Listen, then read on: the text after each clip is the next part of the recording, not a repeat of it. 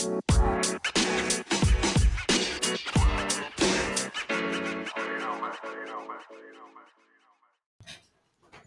everybody, it's officially draft season, and we here at Upside Swings couldn't do what we do without Global Shop Solutions ERP software. Simplify your manufacturing by scheduling a demo at globalshopsolutions.com. Thanks again for listening. Hello everybody, and welcome back to the Upside Swings NBA Draft Podcast, the podcast that has a ceiling. I'm your host, Bryce Hendricks, joined always by the great Stone Hansen and the wonderful Cooper Klein. This is going to be the last scouting pod with Coop for a while. He's got to go on a little vacation. He's earned it. He's earned a break. We gave him the pick of the litter. We were like, what type of group of guys do you want to do? And he responded, which one is Marcus Sasser in? So we're here to talk about some guards, upperclassmen guards. All these guys are funky. All these guys are fun. I think we're going to have some interesting differences of opinion, and I'm excited to jump into it. But before we get too deep, Coop, Stone, my friends, how you guys doing? I'm doing good. I'm completely exhausted. I've gotten basically no sleep the past 2 weeks, and I've got a long day ahead of me. But I've been looking forward to talking about these guys. There's a lot of fun, even if it's not functional, but we'll get to that. Yeah, and I'm looking forward to just having one last discussion with Coop for a little bit. Yeah, I'm excited. These are my secret, my loves. Small guards. I cannot stop myself from cheering for them to succeed and just enjoying their play and really wanting the NBA to just get off of its high horse and bring in some of these guys. But let's hop right into, my favorite player ever, I think is a way to put it, or at least in the last few draft classes. So this guy's absolutely up there for me too, with one of my favorite players ever. As I feel like I've made clear, Coop has made me a Houston Cougars fan, which I was already in on them. I already enjoyed them because Kelvin Sampson is a god in Pullman. He's recognized as one of the greatest to ever do it. So of course I root for them in Houston. And Sasser is someone who 2 years ago I was like, I'd probably draft this guy in the first round after that sophomore season where he averaged 13.7 points on, not great efficiency, but I was still like, this guy, he just rules. There's something about his game that's always stood out to me. I thought he had a huge junior season. He returned to school, and Houston had, one of the best seasons they've had since what, Hakeem the Dream was there, I suppose. They fell a little short.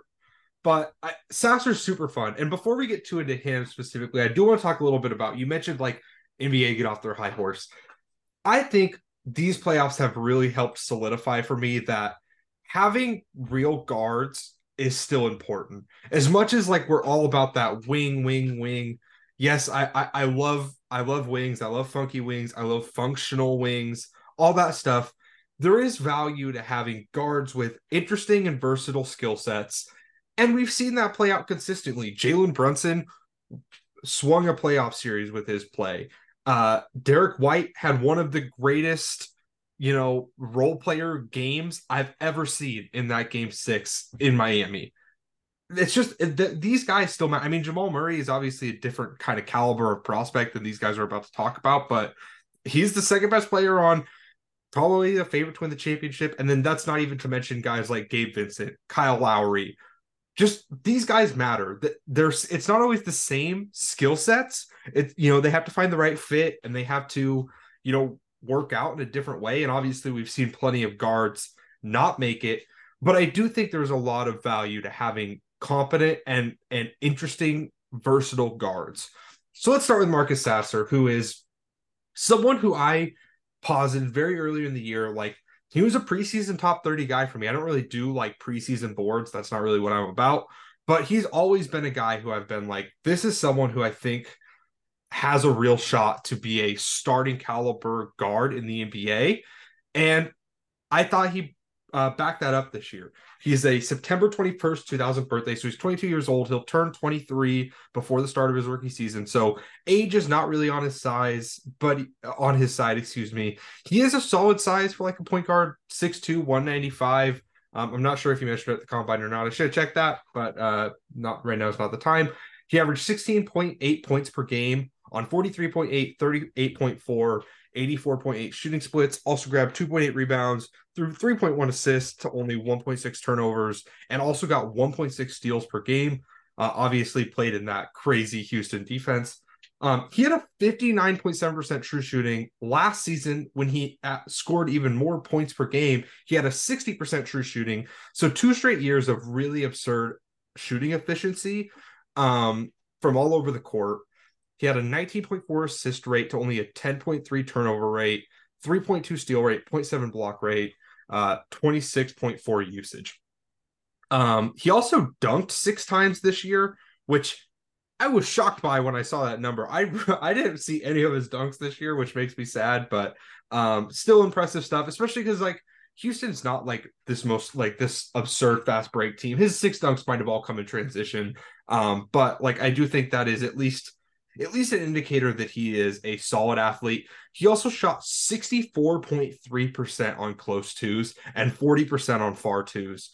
And again, mentioned that 38.4% on threes. He had a 13.9 3-point rate. So his efficiency from all over the floor is really, really stellar. And that's where I want to start, is the shot creation. And this is mostly for himself for now. We'll talk about the playmaking a little bit later. Coop, how does Marcus Sasser get his buckets? Well, any way that you can imagine a sharpshooting small guard is going to get his buckets. That's how Sasser does it. He's one of the best off the dribble 3-point creators just in the draft. He's really good on side steps. He can hit step backs. He's a good off-ball mover, but then he's really good at leveraging the fact that he can like get into a really packed lane and just throw his body around like a bowling ball and just like ping pong off guys, get right to the rim. And I think his biggest improvement this year from the last few years is the finishing around the rim, where he really improved his touch. The last few years, that was really his big problem. I mean, on really small sample size last year, he was at like 50%. I think he's up to, 64.3% around the rim this year on a lot more attempts. He was getting in there in like the double big spaced paint without a ton of great shooters, and Jamal Shed, who wasn't treated like a shooter all year. And he's not going to make like the correct read as a passer every single time, but he can make a good shot out of nothing, right? He is, I think Kelvin Sampson is quoted as saying, we kind of let Marcus Sasser do whatever, because if it's a Marcus Sasser shot, it doesn't matter where it's from or what it is. It's a good shot. Obviously, I'm paraphrasing, but his touch is so good at every single level of the floor. He can create from the mid-range. He can create from 3. He can create at the rim. And he's so strong and compact. And I think that we've seen that strength, especially in like somebody who can really dribble the ball, is such an advantage for a guard at the NBA level. And in real spacing and that kind of stuff, I think that shot creation is just gonna, get to a whole nother level and add even more value, especially because he can also play off the ball. He's not like a prolific cutter or anything, but he's a solid off-ball relocator. He can nail catch and shoots. Just a super talented, scorer with solid size, solid body, can do whatever you want him to do, really. Yeah, I think the ease of which he puts shots up is really telling just how confident he is in a lot of his shots. I mean, like he pulls up in transition from 3. I don't have the percentage of what that would be, but it feels like it would be pretty high just from watching on tape. I really like his footwork and gathering off the catch as a shooter. I feel like he gathers himself really well as an off-ball shooter and is able to be pretty efficient in that sort of role. And it helps with his relocation shooting, being able to move around and then quickly get himself squared up and put that shot up. I think it makes for a really high level shooting projection for him. I think that the super quick first step off the catch where he just rips through really quickly benefits him as well, because he's now no longer just a shooting threat. He's also a threat to get towards the rim, and with the improved finishing that Cooper talked about, I think it makes him, pretty strong just as a scorer, being able to be really efficient in those 2 areas. and leverage them for each other to make the most out of that and keep defenders on their toes. I think he can really get out in transition and push the pace. If there's a fast break, he's going to be usually head of the pack and finishing with ease. So yeah, I like a lot of the shot making from him. I think that I feel pretty comfortable projecting him as like a really solid off ball scorer. I think that's his ideal role, though I think that there's obviously room for him to be for spurts, in my opinion, more of an on ball guy as well. One last thing that I forgot to mention. This will kind of be a through line with these guys, but Marcus Sasser has the grift gene, where if you are going to overplay him, he is going to try and do rip throughs, go like up and over and like force a shot through your arms. He's going to draw fouls. He didn't have like a crazy like free throw rate this year. Part of that is because he, as a driver, especially, really avoided contact. And that was what I think he did really well stylistically as a driver this year. But he's really good at drawing fouls on just absolute bullshit. Yeah, the grip is impressive. I really love that like fake rip through move. It reminds me of Sharif Cooper a little bit. A 34.7% free throw rate is not absurd, but it's pretty good. I think my favorite part of Sasser's scoring and something that really makes me buy him moving forward is that he is very willing to experiment while staying under control. The way I put it is he doesn't predetermine moves, but he also doesn't drive without a plan. Meaning he has this ability to quickly read his surroundings and make moves without just like flinging himself into guys and getting himself in really bad spots. He's super reactive to the defense, but also he's manipulating them at the same time. I think the handle is really underrated in his game. He wasn't always playing point guard because Jamal Shed is a beast. But like his handle is legit. It's manipulative. It's good in tight spaces, but he's also able to get it way outside his body, hit these looping moves. And I like how he explodes out of them. We're going to talk with some guys like how I don't love their explosion out of moves. Like I don't want to say it's my least favorite thing, but something a lot of guards struggle with is they'll hit a nice move, but every good move is followed by like this hesitation, this big rise. And while there's a place for that at times, I like how Sasser's able to hit moves and keep moving in a direction towards the rim or quickly stop on a dime and step back.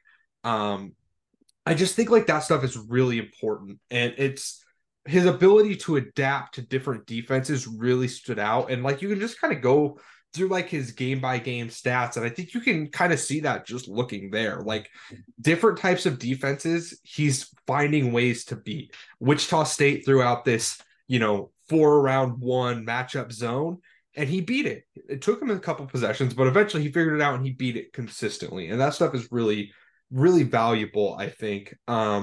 His shot making is super impressive. He can hit pull-ups, he can hit step backs. You mentioned the touch on like floaters and stuff. It's all great. I really loved his at the rim finishing. He's not like a super athlete. He's not someone who can like just explode by someone and get all the way to the rim every time, but he is great at leveraging that mid-range pull-up, that floater, to kind of keep defenders on their toes, force them to step up on him, and then beat that secondary defender. He mixed in a lot of like really weird like Euro and hop steps. He kind of looked like he was, that one guy on TikTok who's like, is this a travel? And it looks like he takes like 37 steps, and it's like, actually it's not a travel because the gather happens here and this and that. And it looks like Sasser watched that guy and was like, bet, like I can do that. And it works pretty consistently. Like I honestly didn't go through them like close up to see if they were travels, if he'd get away with them in the NBA or not. But I think again, like that willingness to experiment, that understanding of his body is really, really impressive. And even though he's not the most flexible or the most athletic, he still managed to get to the rim a good amount. He still managed to get 2 feet in the paint. He managed to create space for step backs and shots up the dribble. So that's something I buy translating at the NBA level. Is he going to be like an all-star shot creator? Probably not, but his ability to experiment, to run pick and roll, to his closeout attacking is fucking phenomenal. Again, I tweeted about this. It's not like the classic, like, oh, you're closing out, I'm just gonna rip right by you and get to the rim. And I do sometimes wish he was a little more willing to bomb off the catch, but like his leveraging of that pivot foot off the catch, his mixing up where he puts the first dribble, what moves he's hitting after it, he spins dudes around. Like if they're sped up and he can hit a hard cross and a step back, like they are facing the baseline with their ass to the ball. And that stuff is really, really impressive to me. We don't talk too much about the off ball movement. I second what Coop said, where he's not like a super cutter, probably because he knows like he's not going to finish a lot of cuts because he's kind of smaller and not super athletic. But I do think like his movement off the ball is legit. That's something like that's consistent with all Houston guys, is they're all good off ball movers. They all have good feel for where to space around the perimeter. That's the type of thing that really matters because, as we mentioned, he's probably not like an all-star shot creator, but if you want him to be a starter, that means he's going to have to be able to play off the ball, and he can do that. He can relocate. He can do that type of stuff. I want to talk about his playmaking a little bit and whether or not he can really fill like a point guard role at the next level. Stone, how'd you feel about his playmaking for others? I didn't love it, to be honest. With all the handle talk, and I pretty much agree with everything. I feel like he doesn't use the handle great in order to get passing windows out of those dribble moves. It feels like a lot of times there's opportunity to maybe use that handle as more of a playmaker than he currently does. I think that he's such a, like, I don't want to say prolific because that makes him sound like elite, but I think like such a good scorer that there's more opportunity to be had that he just didn't leverage and utilize as a playmaker. And I just don't really think that's his role. Like I think that primarily he's more of a scorer. I think the way to view Sasser is as an off-ball guard is the way I look at him, and I think that that's what he's best at, and he plays to his strength. So I can't knock him a bunch for that. It's just not something that's really in his repertoire, in my opinion, as like potentially being a full-time playmaker for spurts or anything. Like I think Sasser is best looking for his own shot. I think that the passes are fine, but he's not really creating a lot for others, in my opinion. He's not a bad passer by any means. I just don't think he's much of a playmaker for his teammates. And that's fine because he's best at scoring. So that's the way I view him. And I think that that's the optimal way of how to use Marcus Sasser and his strengths. The thing is for like that role of like off ball shooter and scorer, I think he's like a really like a good playmaker for that role, right? But if you view him through the lens of like traditional point guard, it's like, yeah, he can hit like funky interior passes, but he doesn't make kickouts unless he's like completely smothered, right? Like he doesn't like consistently make super crazy pick and roll reads and stuff. He's not Jamal Shed with incredible, reads of the defense and that kind of stuff, but he can make obvious passes. If he gets doubled, you can expect him to make the right read. His delivery is good. He just does the right thing, like more often than not, especially because, especially for Houston, he was the best scorer, right? He was the most efficient guy on the team. He was, the leader, the best scorer, and that's what he was tasked with doing. And I think in the NBA, I think there's some room to really like leverage that scoring, like Stone's talking about, and turn him into like, oh, maybe he can like back up point guard sometimes or run like a second side pick and roll. But currently, for what he is, I think he's a good, fine playmaker. Nothing special, nothing out of the ordinary, but I don't think he has to be. All right, let's talk. I'll say quickly on the playmaking. I think his passing is really underrated. It's not like super high level, but he's manipulative again. Like his look offs are really impressive. His feel for that where that second side of help is coming in. He's definitely a score first player, but I actually think like he can make some pretty high level reads when he is asked to, and his ability to keep the ball moving really pops for me. I love that he can get off the ball, relocate, get a shot, or keep the offense moving. Again, like he's not someone I would want to be like my super high usage point guard, I don't think, like as a pure playmaker, but I think he could absolutely be like the best playmaker on a backup unit. And I also think that should he find his way into a starting lineup, he's the type of guy who it can really like alleviate the load as a second side attacker who is making good reads out of that. Like that turnover rate being so low matters. And it's not just because he's not ambitious. That he just has an impressive assist to turnover ratio, and his feel for how to make plays out of that, I think is really solid. He's someone who profiles to me like legitimately, like I said, like a starting guard depending on the team. Now, I hate to say like I kind of got tired of that. Oh, next to a jumbo creator, like that had its fun while it was in the limelight, but that's not always the case. But also, like it's not a constant thing for your point guard to be your best offensive player anymore. It's good for them to be able to play off the ball, be able to play with other stars, and I think Sasser can absolutely do that. He's proven he can do that consistently. So let's talk quickly about the defense, then we kind of wrap up where we have him.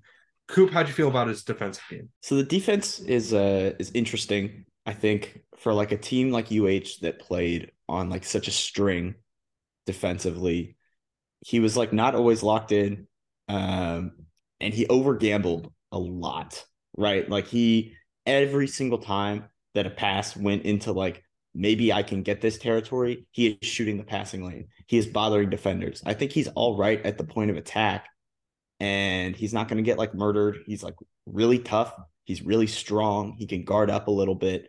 Like he gave Brandon Miller fits in the Alabama game because he's stronger, can get into the handle of guys. Almost Eric Gordon-esque in that way, like small, but is strong enough and long enough to where he's going to bother bigger players, even if he's not consistently locking up and that kind of thing. But the off ball is not my favorite. You could tell he has really good instincts and he shoots passing lanes a lot. I think the block rate is like not awful. It's at like 0.7 for a 6'2" guy, not good compared to the next guy we'll talk about, but he's got the instincts to be an NBA playoff level defender and not get your team completely cooked. I just think he's slightly overrated by the Houston system and that steal number, but he is really good in his own way. Yeah, I mean, I don't really have too much to add. I think that he is pretty much just what Cooper said, as a solid point of attack guy who has issues off ball, way over gambles. I'd like to know like how much of that is Houston, how much of it is him, because at 22, that's a bit more of a harder habit to break than someone that's 19 or something. But it might be just something that was somewhat asked of him, where if you see an opportunity, go for it, and we'll try and get in transition.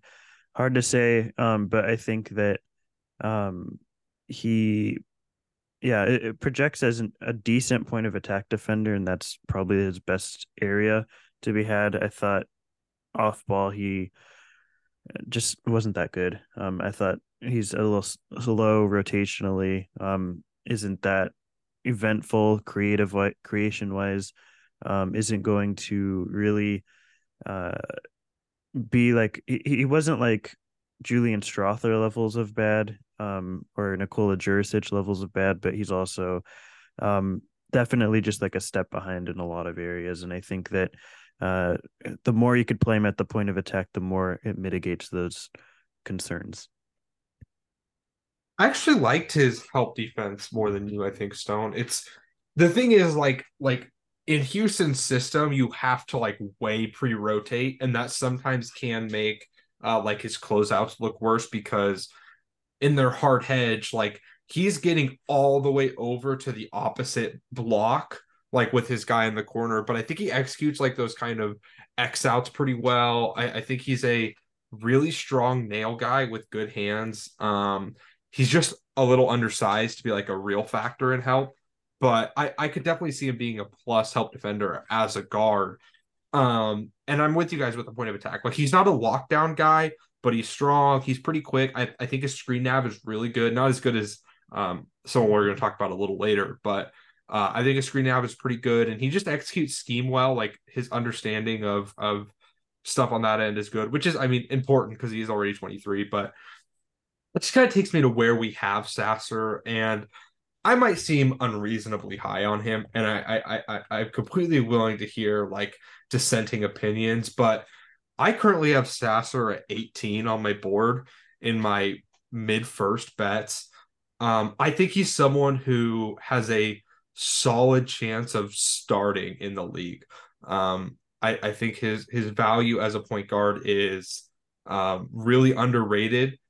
He can just do a lot of things really well. He's just a player that everything really clicks for me. I think he can shot create, but I also think he can play off the ball. I think he can run some pick and roll, but I think he can also be a truly elite second side attacker. He's already proven he can just set up things well. He competes defensively with some solid upside there. The age worries me a little bit, but I'm pretty all in on Sasser. Stone, where are you at with him? I currently have him at exactly 30 on my board, which with everyone pulling out, still makes him like an early second rounder for me. I'd take him in the early second. I'm again not huge on his defense, though I think he can be adequate at the point of attack.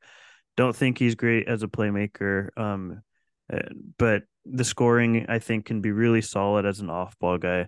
Um, he's more someone I definitely like would take with the first or within the first 5 picks of the second round.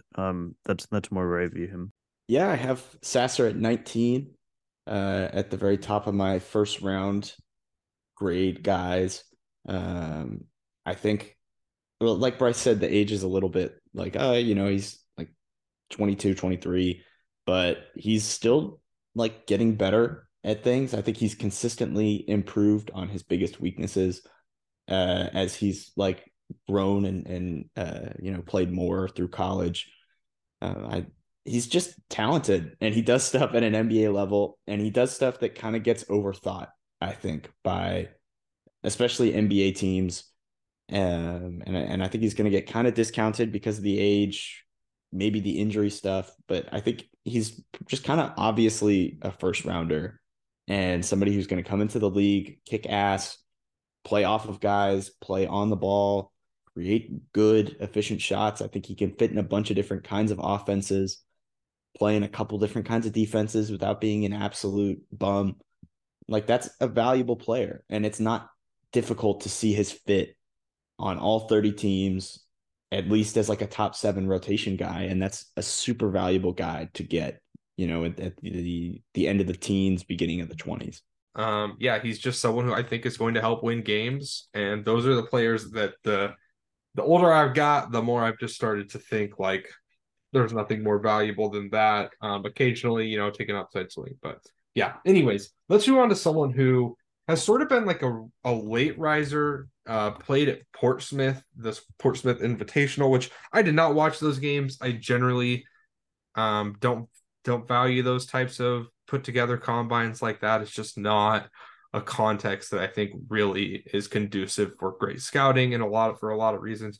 But Craig Porter Jr. does have a fascinating statistical profile, and he's a guy who I've been really excited to talk about because I'm struggling to figure out where I want to rank him because I think the upside and downside swings are both hard to get a handle on.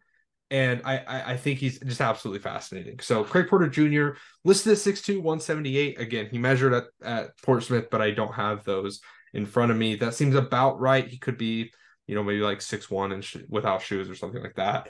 He is a February 26, 2000 birthday. So he's already 23. He'll turn 24 at the end of his rookie, or I guess right in the middle, close to the end of his rookie season. It'll technically be his age 24 season. He started his career at Vincennes, which is, I believe, a JUCO. He then transferred to Wichita State. I think he had an injury redshirt, or maybe it was just a normal redshirt. Only played in 19 games his first year. Last year took a big step up in role, started in 24, 25 games. Averaged about 7.5 points, but struggled some with efficiency. And then this season took a huge jump in role, played 33.5 minutes per game, and started in 30 of 31 games. He averaged 13.6 points per game on 47.8, 36.3, 68.5 shooting splits. Also grabbed 6.2 rebounds, 4.9 assists, 1.5 steals, 1.5 blocks, and 2.6 turnovers. Just to give those block and steal rates first, 5% block rate as a 6'3" guy playing point guard. This is not a 6'3" small forward or power forward. No, he was the point guard. And we're going to talk about just how weird his defensive role was in a minute. Also had a 2.6 steal rate, a 29.9% assist rate to only a 17.3% turnover rate on 22.7 usage. Again, 55.5% true shooting is pretty good. 11.2% total rebound percentage is also pretty good. I want to start with the defensive role and the defensive weirdness. When I was tweeting about Craig Porter Jr., I had a couple people ask me, like, who are his defensive contemporaries in terms of small shot blocking guards? And obviously everyone points to Derek White. And I'm not one for comparisons. I find them kind of lame. And I don't just want to compare this guy, this 24-year-old, to someone who just had a like truly special playoff series, right? Like Derek White in that Eastern Conference Finals, one of the best role player series I've ever seen. But it's hard not to see some like baseline similarities, right? Derek White also entered the league pretty old. I believe he was 24 when he entered the league, 23 or 24. He played at a small D2 college for 3 years before transferring to Colorado. Was great at Colorado. His block rate was not quite to the same extent, but it was a 4.9% at Colorado. So again, pretty insane stuff. And so I asked Coop to do like a BART query for me, like who are high major guys who, played like good minutes and had an above 4% block rate. The only other guy aside from Derek White to come up in that is Gary Payton II. So Craig Porter Jr.'s rim protection contemporaries are two of the best rim protection guards of all time, Gary Payton II and Derek White. So I do want to get that off the bat. And as I was watching through his tapes, something I was trying to be very cognizant of was what role is he playing defensively and how real are the blocks? And I came away with they're very real and his role is very translatable. He was not just like the low man. That's rarely what he was doing. He guarded a lot at the point of attack. He was the nail guy. He was on the perimeter. His timing, his comfortability crashing down into the lane, it's all really insane. And then not to mention that he has incredible vertical leaping skills, absurd hang time. He is a very legit help defender. I think a lot of his steals came from, playing at the nail, getting in passing lanes. He's a really insane off-ball defender for a guard. And I think that shows up a lot in the block numbers. Coop, how'd you feel about his shot blocking, rim protection, and overall off-ball defense? Yeah, I think the big thing I came away with when watching Craig Porter Jr. is we've talked about it a lot with like the elite shot blockers, or at least I've brought it up multiple times, but I think Porter Jr. is just insanely good at tracking multiple guys at once. He's really aware of where his man is at all times while also knowing where the ball is. And I think that the most special defenders carry that trait. And I think that's the case with Craig Porter Jr. Like, I think he just always knows where he can recover quick enough to his man, but also be effective as a help man. And I think that goes a long way. He digs really hard at the nail. I think a lot of his strips come from just stripping guys right when they're picking the ball up to go in for a drive. I think he's really good at that. He loves poking guys from behind too. If guys get past him, and he's the off-ball guy, he'll help right after they get past him and they're not expecting it, and he'll poke the ball away on their way to the rim. So yeah, I think like everything about the off-ball defense is real. I really buy it. I think he's a really awesome off-ball defender, and it shows up in a lot of different ways. Yeah, I think you mentioned that special trait of always knowing where the ball is. I think his communication pops too. Like he's clearly reading the game at a high level and trying to get his teammates in good spots. He did not play with particularly good bigs around him. Kenny Poto is very ground bound, could not really get up to block shots. So he was forced to be that guy. And I thought he did that admirably.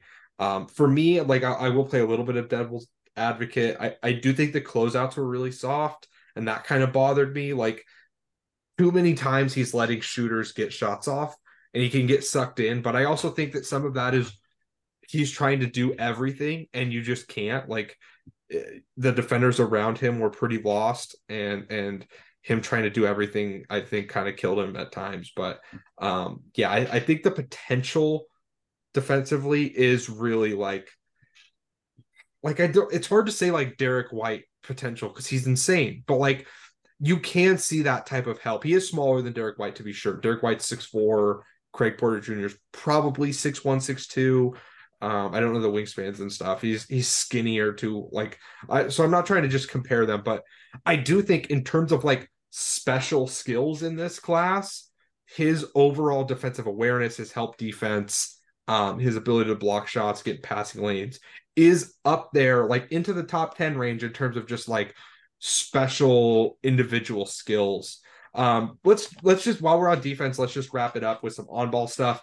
I thought he was fine. I don't think he's like a lockdown guy at the point of attack, and the skinniness obviously hurts him some in isolation. But I thought his screen nav was pretty good. Coop mentioned the hips are really good. I think he does sometimes like over gamble a little bit. Stone, you mentioned like that poking from behind. While it does work for him a good amount, that stuff also drives me absolutely nuts. Like just don't get blown by. If you're gonna try and get a steal there, like just don't get blown by.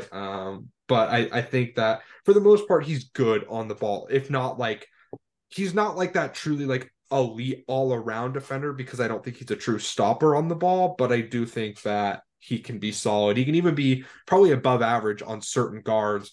Though, and we should talk about this with Sasser too, there is a lessening number of like high level pick and roll guards who you want to guard with other guards in the league. So maybe that does make that particular skill set a little less valuable, but I do think there's something there. Do you guys have anything else on the on ball defense, or do you guys want to move on to the offense? The only other thing I'll add is he overbites a lot on pump fakes. He's like super jumpy. And guys get by him really quickly because of it. I agree with the closeouts with Sasser. I forgot to mention he closes out like way too hard and aggressive. Porter's the opposite. And the other thing is, I just don't think that because of his size, the wingspan isn't like absurd to me. And he's like maybe 6'1". So the size matters when he's closing out because it's just not effective enough to alter shots a lot of the times. Even if he gets there on time, I think guys can just shoot over him and it doesn't really affect their shot a whole lot. All right, let's move on to the offense because as good as the defense is, the amount of defense first guards in the league is pretty limited. So he's going to have to be some sort of offensive threat. The place I want to start is kind of with his slashing and overall scoring. I think he is a really, really good finisher. He shot 60.7% from on close twos. That feels about right to me. The free throw rate is fairly low, 27.5%. That does worry me. But I think some of that is team context. And I also think that some of it is that like the handle is weird. So he is someone who clearly has some moves.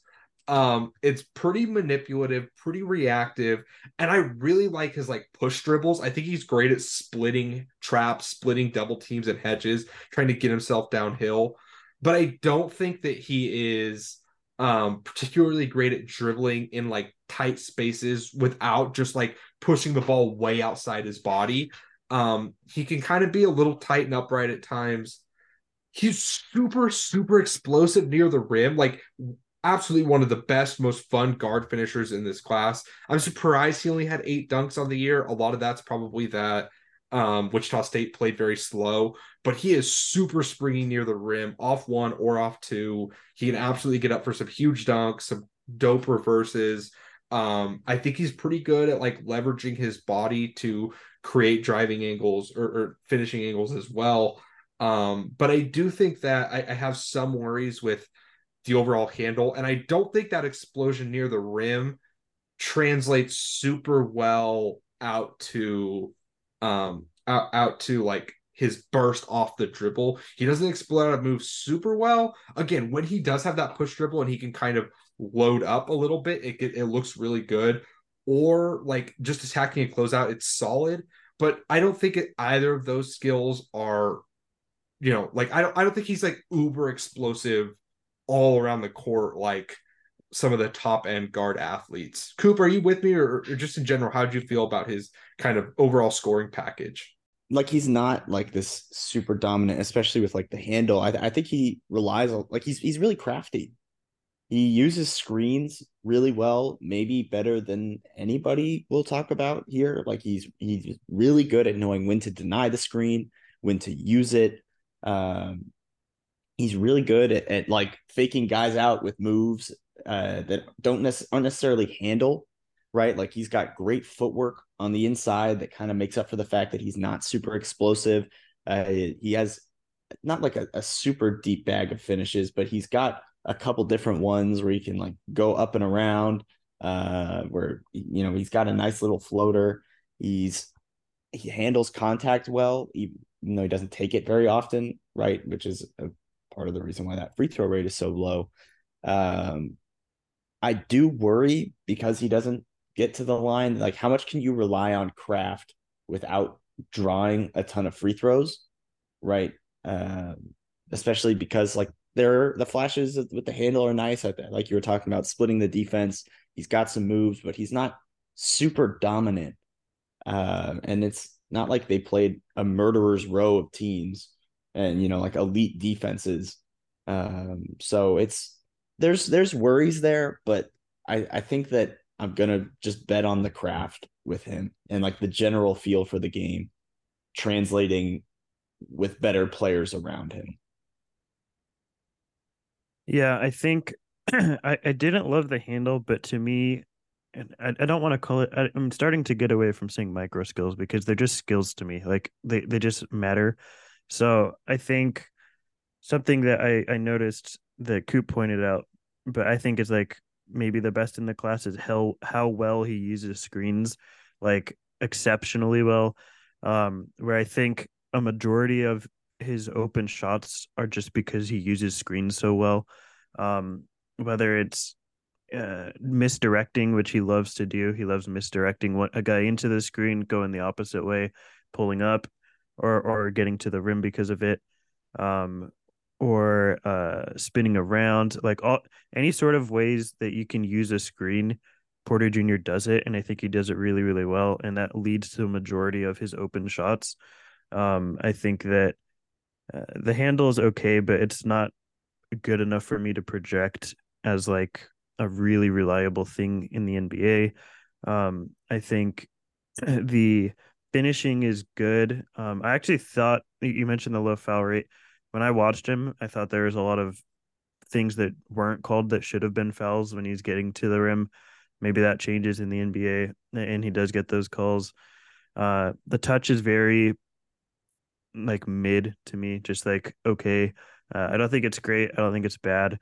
Um, I think that he has moves like I mentioned the misdirection, but he probably 80% of the time is doing it from right to left directions instead of mixing it up a lot more, which I think he could. So there's little ways to improve how he can use the screens despite already being really, really great at it. But I think how he succeeds as a scorer is going to be majorly predicated upon the screens that he gets. I think that um, he's not good enough to just get his shot whenever he wants, in my opinion, as a ball handler and as a scorer. I think his contests definitely bother him when it's like super long guys or when he's a ball handler. So I think, and that's something I didn't mention with Sasser either. Both these guys have issues, I think, with longer defenders guarding them as ball handlers. Um, but when Craig Porter Jr. can get a good screen, I think he's going to be effective as a scorer. Yeah, I think he's definitely more of like a second side attacker again. Like even on like backup units, I'm not sure he's someone who can run a ton of pick and roll, and that this will kind of transition us to playmaking. I just he can definitely score for himself, and like that assist turnover rate does really pop. Like he is a really good decision maker, and he throws some nice passes. Don't get me wrong, especially against hard hedge. Like he got really good at beating hard hedges throughout the season. I thought I saw this a ton in the Houston game. Houston hard hedges a ton. He splits that a lot. When he can't split it, he's good at making the right read with over the top passes. But I don't think he is like super crafty, and the handle, like, again, in tight spaces is not great. He picks up a lot. He picks up the ball way too early sometimes. And that's the type of thing you can get away with at times in the league, but it's not something you want from your like high volume pick and roll playmaker. I do think the shot is good though. Now the numbers are not insane, as we discussed. Like 36.3% from three, not great. 68.5% from the free throw line, also not great. Now the three-pointer is good, but he did shoot 44.8% on 116 long twos. A lot of his threes were pull-ups. I think he can like shoot better than those numbers might suggest, because he's so comfortable hunting those shots from off the dribble, that I don't think it would take like a ton to get him to a point where he is more comfortable off the catch. He's not even like his career free throw shooting is not great, but we've seen like good shooters have like questionable to bad free throw shooting before. I don't think the touch is absurd, but I think his cadence, his comfortability, like coming off of like hang dribbles and stuff, he really loves that drop pull where he hard crosses left to right, plants that right foot like he's gonna set up an attack, and instead just brings the left foot in as the ball comes up. Like, it's a really smooth motion. It looks really good. So I think that's a big boost to his game, is that I think he can shoot. So he can maybe fill that like 3-and-D, type of point guard role. Coop, do you have any other kind of offensive thoughts on Craig Porter Jr. before we wrap him up?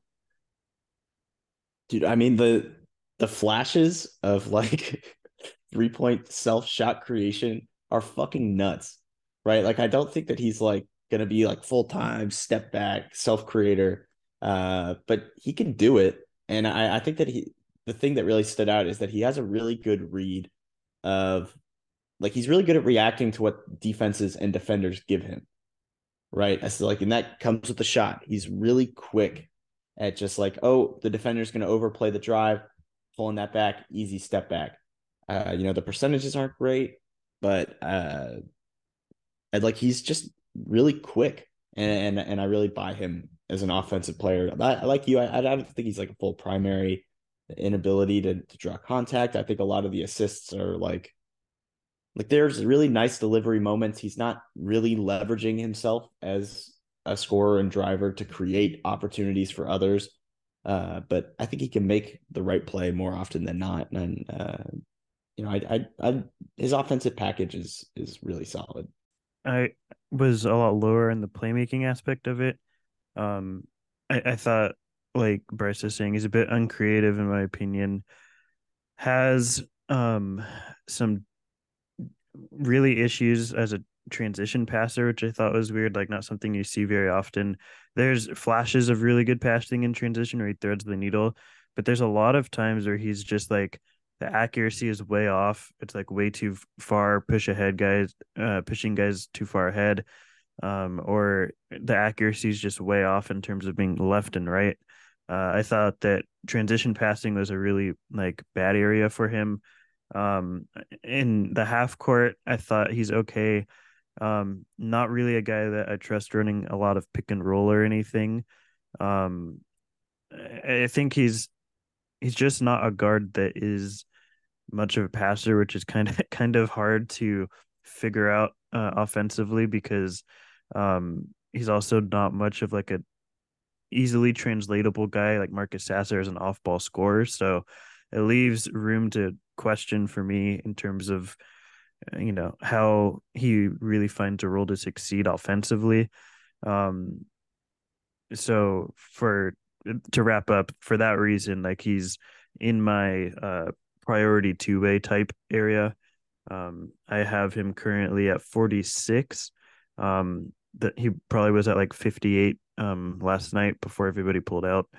But he is someone I definitely would prioritize with a two-way contract. I'm not fully sure I would draft him. I would probably end up taking him as in my my summer league, G League dudes or would take in the second round. I have him right below Slauson and right above Derek Lively.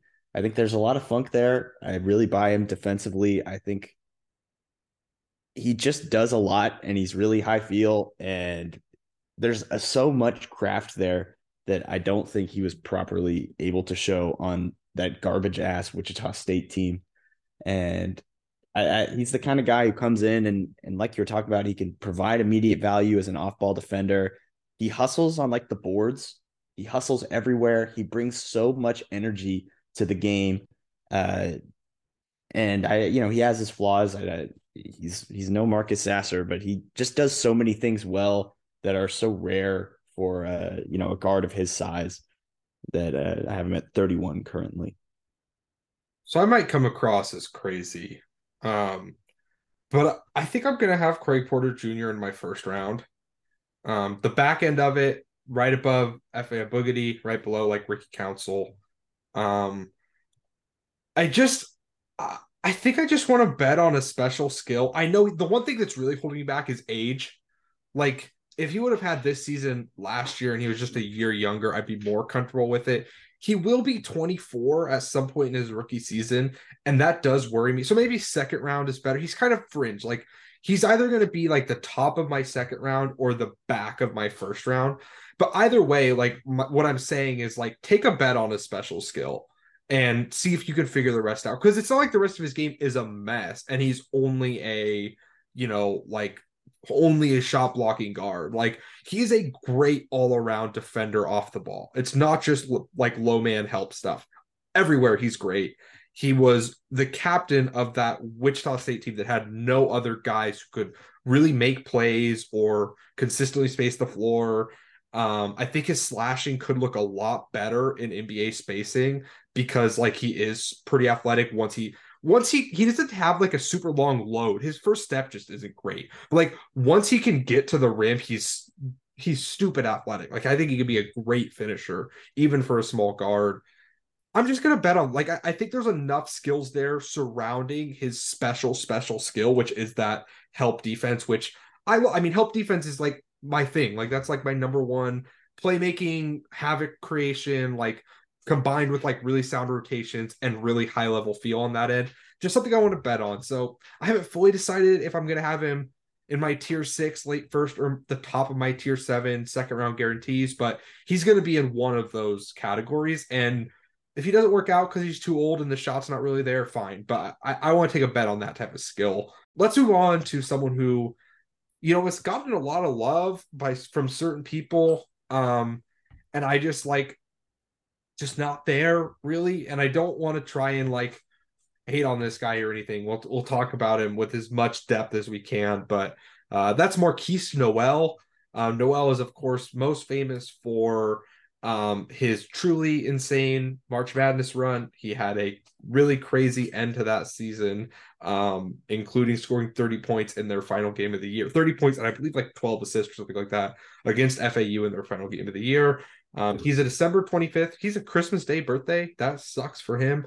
1999 birthday. He's 23 years old. He'll turn 24 early on into his rookie season. He's from Jersey City, New Jersey, but of course he calls New York home. He's listed at 5'8", 155. He measured at the G League Combine. I believe he came in at 5'8", he was like 5'6.5", I think. Without shoes. Without shoes, yeah. So yeah, he's like 5'7", 5'8", somewhere in there. But despite that, he had a great college season. He averaged 17.6 points per game on 38.6, 35.5, 88.9 shooting splits. Also grabbed 3.5 rebounds. 8.3 assists is probably the most impressive part of his statistical profile.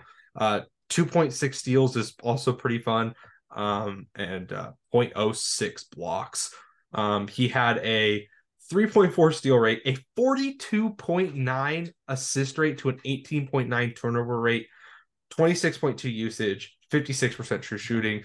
Truly remarkable, like assist rate. Like one of the all-time better numbers I've seen. Shot 48% on close twos, 33.7% on far twos. Did have a 10.6 3-point rate. Where I want to start with this is pick and roll craft. And that's obviously his best skill, right? Is pure like pick and roll. He's that's what he excels at. That's where most of his assists come from. Stone, how'd you feel about him as a pick and roll ball handler? I think he's an awesome pick and roll ball handler who can't display his awesomeness consistently because of how small he is. I think that uh, he has a lot of issues accessing different points of entry as a passer that is due to the limitations of his size. I think he sees a lot of things really well. I really love his touch on passes and the accuracy on passes.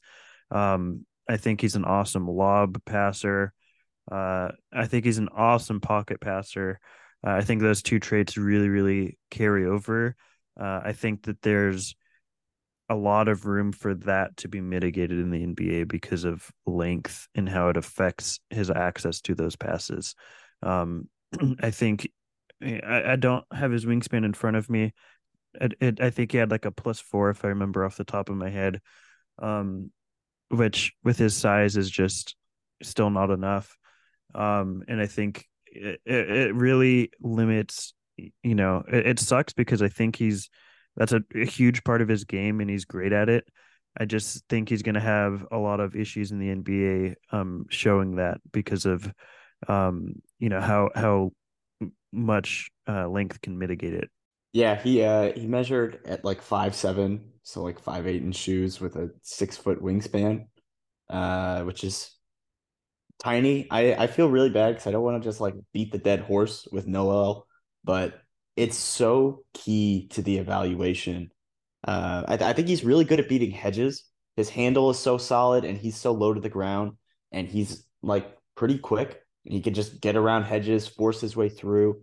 He pushes pace well in transition. He can really like make any kind of pass in the book. The problem is that because he's so small, he has to create so much space and he can, but there's so many like routine passes of his that get disrupted because his defender is like 6'2" with like not a crazy wingspan and is like still smothering him.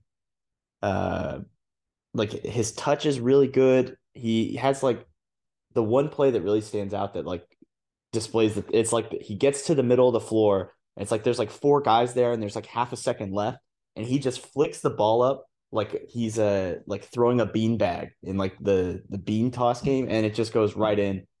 Uh, he's just so crafty and so quick and it is like I you want to bet on it because it's so obvious, but he he's just so small and so easily smothered that like especially with the NBA's obsession with length at the point guard spot these days, I just don't know how he survives against, 6'6", 6'5" point guards consistently. Yeah, so like obviously the size matters, but I do want to save some of that for later because I actually think like a 5 foot 9 guard can make it in the league. They have to be really good, but I don't think it's like an absurd thing to say like there's a world where that type of player can survive. Issue with Noel specifically is that while the craft is good, it doesn't combine enough with like athleticism to make up for that craft issue or make up for the size issue. He can't really get to the paint at all. And it's not just because like he's a bad finisher and he's afraid of getting there. Like he just is not someone who has the jets to really blow by guys. The handle's good. It's very manipulative. It's tight. It's on a string. All that stuff, but it's not like he's not able to explode out of it fast enough to just completely dust guys very often. He's very reliant on the threat of his pull-up jumper, forcing teams to step up really high and that kind of going from there. I suppose is how I would put that. Like he's forcing teams to step up really high and then leveraging that jumper to find bigs, to find shooters. I think he's a really good interior passer. I actually don't love like his skip passing a ton, and that's probably to do with his height just generally. Like I think that's an issue there, is that because he's so small, he can't really see over the defense in an adequate way to really I'm blanking on my words right now. He can't see over the defense enough to really access those skip passes.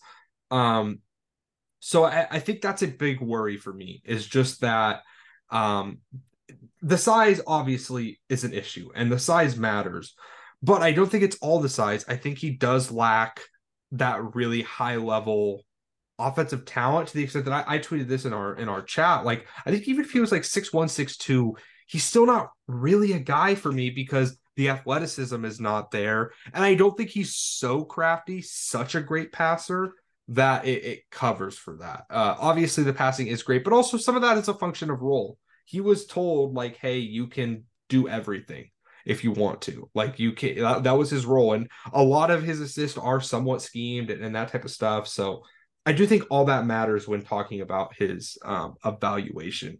Stone, this to you, how did you feel about him as like a shot creator for himself, whether that be in the pick and roll or out of the pick and roll? Yeah, I mean, most of the shot creation is just coming from beyond the arc for himself. He is very, you briefly mentioned it, but like you said, how he might not be able to get there because of burst out of his handle, which I do really think the handle is great, but the burst out of it, I agree, is not exceptional. Even if he could get there like routinely, I don't think he would, because he's so scared of contact at the rim and finishing at the rim, and it really comes into play. He is whenever there's any sort of contest at the rim or anything, he just cannot finish through it. He can't finish around it. The touch isn't like elite that he can just throw something up and put it off the glass and get it in. There's a lot of the size. Like, again, I don't want to just water everything down to him as a prospect because of size, but it does affect him in so many different ways. And I think that obviously he's a good basketball player in his own right. He's playing D1 ball and is really good at it. But in terms of NBA translatability, if you cannot finish at all and almost all your offense is being derived upon whether you can hit, 3-point shots from 8 feet beyond the arc, I think it's really tough to succeed. The pick and roll, again, it's if he can stop quick enough and get something up before a contest can come to him and close out, I think he can be okay. Whether or not he can do that, consistently enough in the NBA is hard to say. I think he does have really strong deceleration ability, as do all these guys, because I think a lot of them are just small enough to do so, and it does, have some effect on that. But I think, yeah, so much of his shot creation is he's afraid to get anywhere near contact and contests, and because of that, he's taking some pretty wild and ridiculous shots that I don't think he's a great enough shooter to really project either. Like, I think that there's a lot of flashes of him making these shots, but there's a lot of, I don't have the stats in front of me like I should, but there's a lot of these, beyond that arc by multiple feet where he's not making them. So I don't love the shot creation, and I think that unfortunately the limitations of size really affect this aspect of his game as well. I really like the shot. I mean, career 87% free throw shooter. I think the touch looks good. He just has to he has to have so much space because of the size. But like, he can pull up and hit from like the bigger logos. He's not like Dame Dollar range or anything, but he's like, he can pull up and hit from anywhere. He's got good touch on floaters. I think he's like shockingly good at attacking second side picking, or just attacking closeouts, and like attacking weaknesses in the defense. But I mean, it's just like you said, he's like kind of afraid of contact because he gets smothered by these guys like Flagler, who we'll talk about later, who's not like a great defender. And it's just hard. But I know this isn't on the outline, but unless you guys have something else to talk about with like the shot or whatever, I did want to talk about the defense because I was a fan. I don't think he's like an NBA level defender at all, but Jerome Tang used him as like an off ball disruptor, and he just flew around. He was an asshole. He bothered guys at the rim a surprising amount. He was like stripping dudes. He was, not blocking a ton of shots, but he was blocking shots. He was like, he was such a bother. And it's like traditionally you look at a guy like that and you're like, shit, you got Isaiah Thomason. We have to hide him in the corner. And they still had that like almost that mindset where it's like you are never guarding the ball, and they would switch a lot and like do work however they could to have anybody else guarding man against the ball. But they'd have him like on Caleb Loner, who like couldn't attack him like in isolation. And I mean, he jumps passing lanes. He can help. He's just, because of the size, he is kind of useless a lot of the time in traditional help settings. But because he's so quick, springy, he can like be more of a playmaker than you expect a guy like that to really be.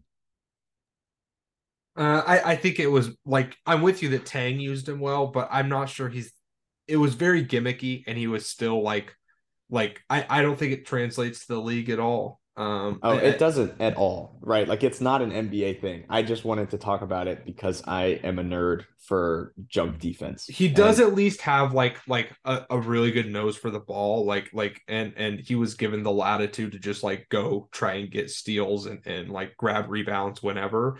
But yeah, as for like the shot creation, again, I think the handle's good. I don't think it's great. Like I was actually like I think a lot of his ability to cover ground for like step backs and stuff is less the handle and more just like he has like this incredible feel for like bounding leaps where he's like he's jumping like 6 feet backwards off one leg. Like I don't know. It's not a bad handle. Obviously, he's 5'8" and played high level D1 basketball on average like 18 points per game. Like of course the handle's good, but I don't think it's like I specifically don't think it's like super it's tight, but like I don't think he's great at adjusting to like that second line of defense. And some of that is just like that contact aversion. But I feel like there was some left to be desired by the overall handle craft. That does kind of take me to where we have him. I wouldn't draft him. I wouldn't give him a two-way. He falls in my tier 11 best of the rest guards. And he's not even at the top of that tier. He's the type of guy I think could have like a pretty solid overseas career. I'm not even sure he's like EuroLeague good, but he could probably be like ABA good or like one of the lower level teams in like Israel or one of those types of leagues. Maybe I'd give him a summer league look just to see, but I wouldn't guarantee it. It would be a lot more like, oh, actually, my team needs a guard. The other three guys above him in my best of the rest guards are taken. I guess we'll give him a shot just to make sure that we have someone who can run some pick and roll and let our wings play off of him. Coopstone, where are you guys at with Nowell? So I think I'm a little bit higher, despite saying that he's at the very bottom of my board. At pick 63, he's the last player on my board. I would give him a summer league deal, and I think that he has potential to be like a pretty solid EuroLeague type guard, just not NBA material in my opinion. I want to root for him. He's basically me. He's my size. Short kings matter. He's my age. There's a lot of similarities in how we play, but he's just not NBA material as much as I want him to be, and as good as a player I think he is. Like, I legitimately think, I mean, he's starting on a D1 team that got very far in the tournament and had really big games. Like, he's a good basketball player to some degree. I don't want to minimize that in any way, shape, or form. He's just not an NBA guy. I have him in my maybe a guy tier. I have I have him right above Jaime Jaquez just to piss Stone off. But I mean, I do think Nowell is really talented. I think he's got really good touch. I think he's got legit skills. It is like just a massive shame that he is as small as he is. I honestly, if like depending on the team, if you had like if I were the Raptors, you want to bring him in, see if he can be your third string point guard with like somebody who might actually play him a little bit because Nick Nurse is gone. Why not? Just see if you can like get something out of a micro engine when when you have such a massive infrastructure of guys around him. I doubt it works, and that's why he's this low. But I think he is legitimately really talented and really good, and I hope he gets a shot in the league, even if I don't super buy him. Let's talk about Mike Miles Jr. From TCU. This is a guy who I've been in on for a long time. He's a super young junior. He's a August 24th, 2002 birthday. So he'll turn 21 like right after the draft. His rookie season will be his age 21 season. This year at TCU, on a really good TCU team, might I add. He dealt with some injuries at the beginning of February, but other than that, was pretty healthy. Played in 26 games.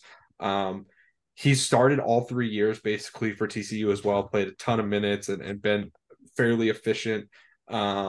This year, he averaged 17.9 points per game on 49.7, 36.2, 74.9 shooting splits, through 2.7 assists, 1.2 steals, 0.3 blocks, 2.6 turnovers.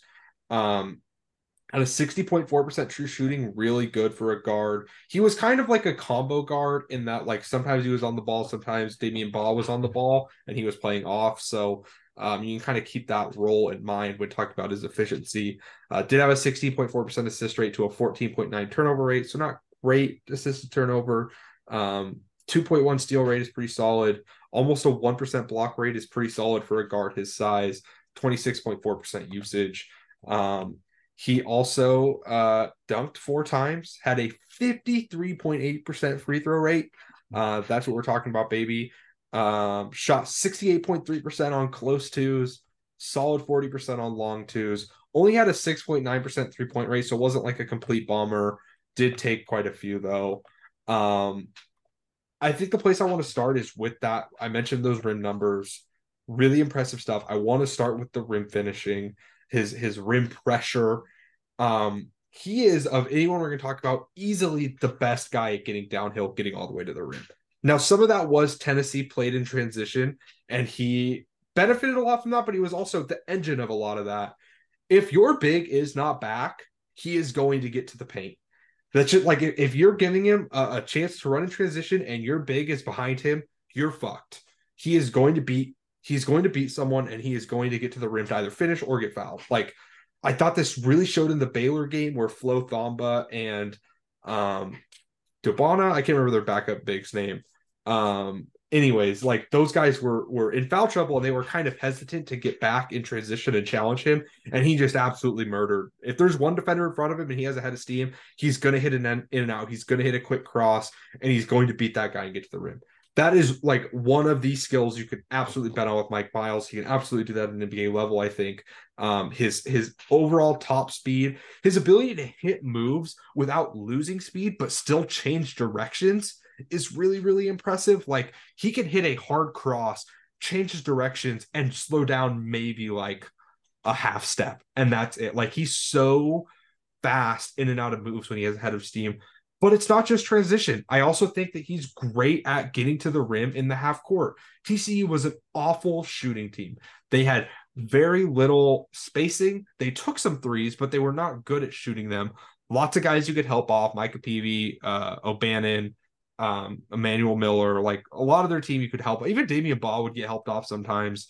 Mike Miles Jr. still found a way to consistently get to the rim in pick and roll, in isolation, when attacking closeouts.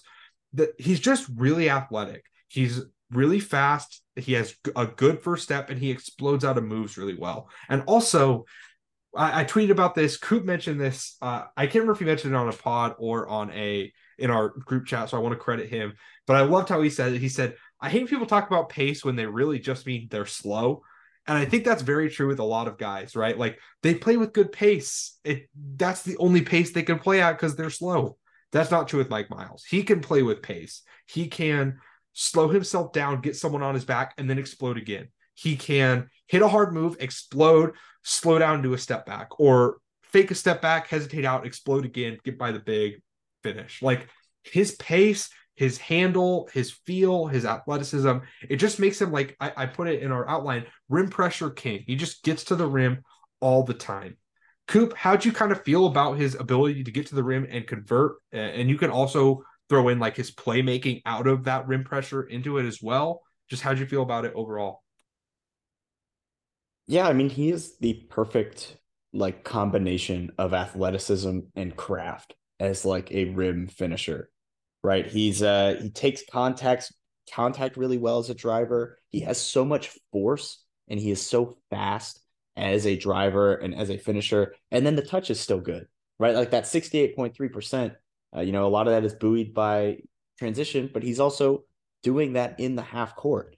He uses his body and the rim to shield himself from getting blocked by defenders. He has a variety of funky gathers as a driver. He just does so much really, really well as a driver. He has so many micro skills and so many things that he just does so well. Almost despite like, a 6'1", 6'2" frame or whatever. And it's not like he's like a bad playmaker out of these either. I wouldn't say he's like super crazy. He's like more of a jump passer, but he can make a really nice like one hand push pass with his right hand specifically. He can make nice kickouts to shooters, even though they're not really there. They're not really shooters. He can hit Lampkin. He can throw him the ball down in the post. He leads guys well. He can throw lob passes really well because that was something that TCU, like they cut so much. Their entire offensive identity is offensive rebound, cut, get to the rim, clank threes, grab offensive rebounds, and throw it to Lampkin and see what he can do. Like so much of it is just centered on being at the rim, and that doesn't work without Mike Miles. And I think that really showed in Big 12 play where he goes out for 6 games or five games, and they go 4-1. They lose to OK State, they lose to Kansas State, they lose to Baylor, they lose to Iowa State in convincing fashion because their offense just does not work without Mike Miles.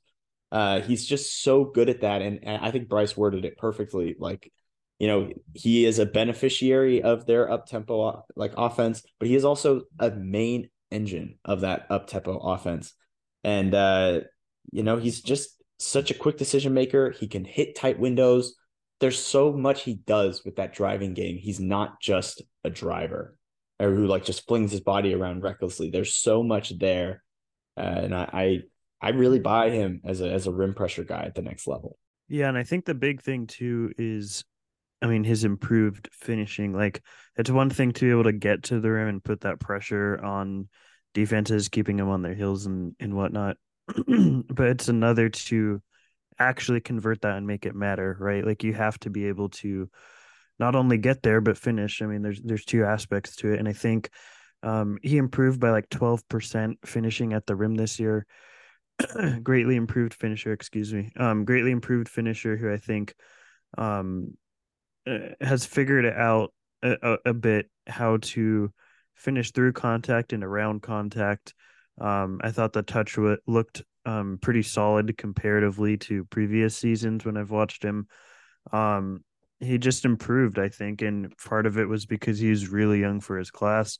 Uh, the acceleration, deceleration, it's top notch, top of the class, really. I think that he probably has the best acceleration of anybody we've talked about thus far, outside of maybe someone like Scoot and Amen, but just in terms of how quick and he can start and stop, it's pretty rare to see someone at that elite of a level that Mike Miles has it.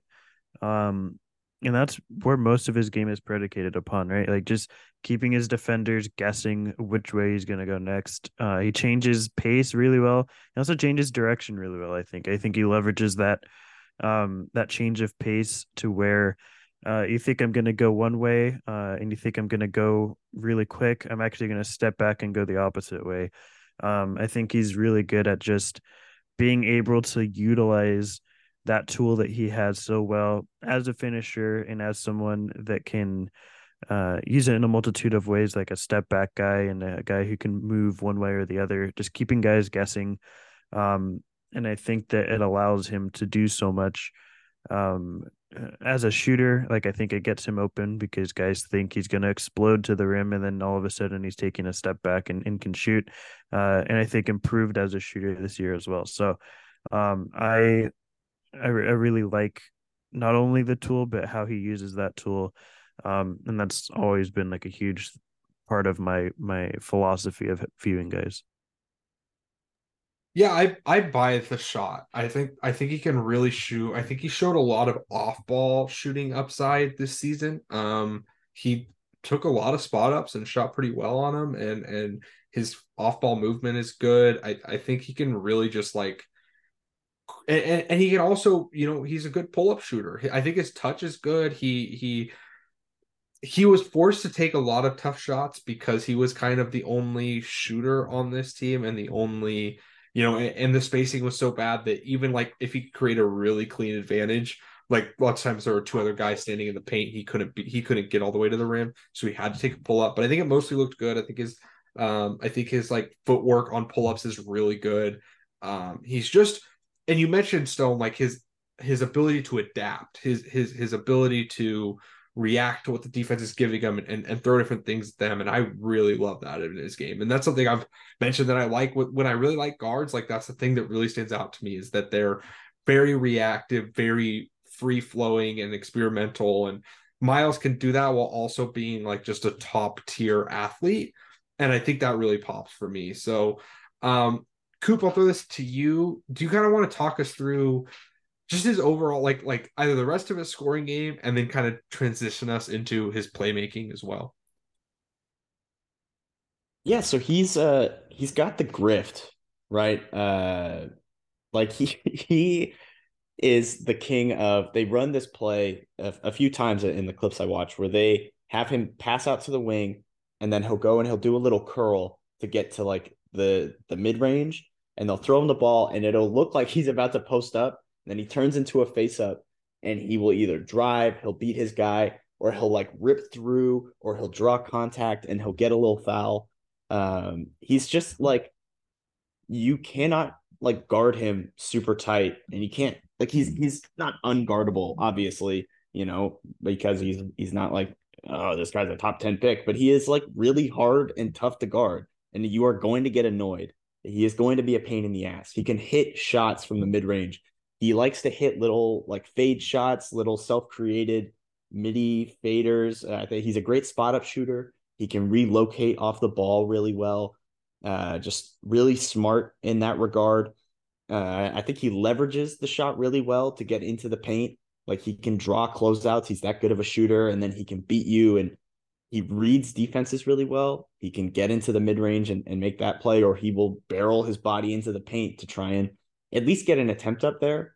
Because I like, even getting an attempt at the rim is better for TCU's offense because they can offensive rebound it and put it back in. He's just really smart, and he makes the right read out of a lot of these plays. He's really like an elite playmaker in transition.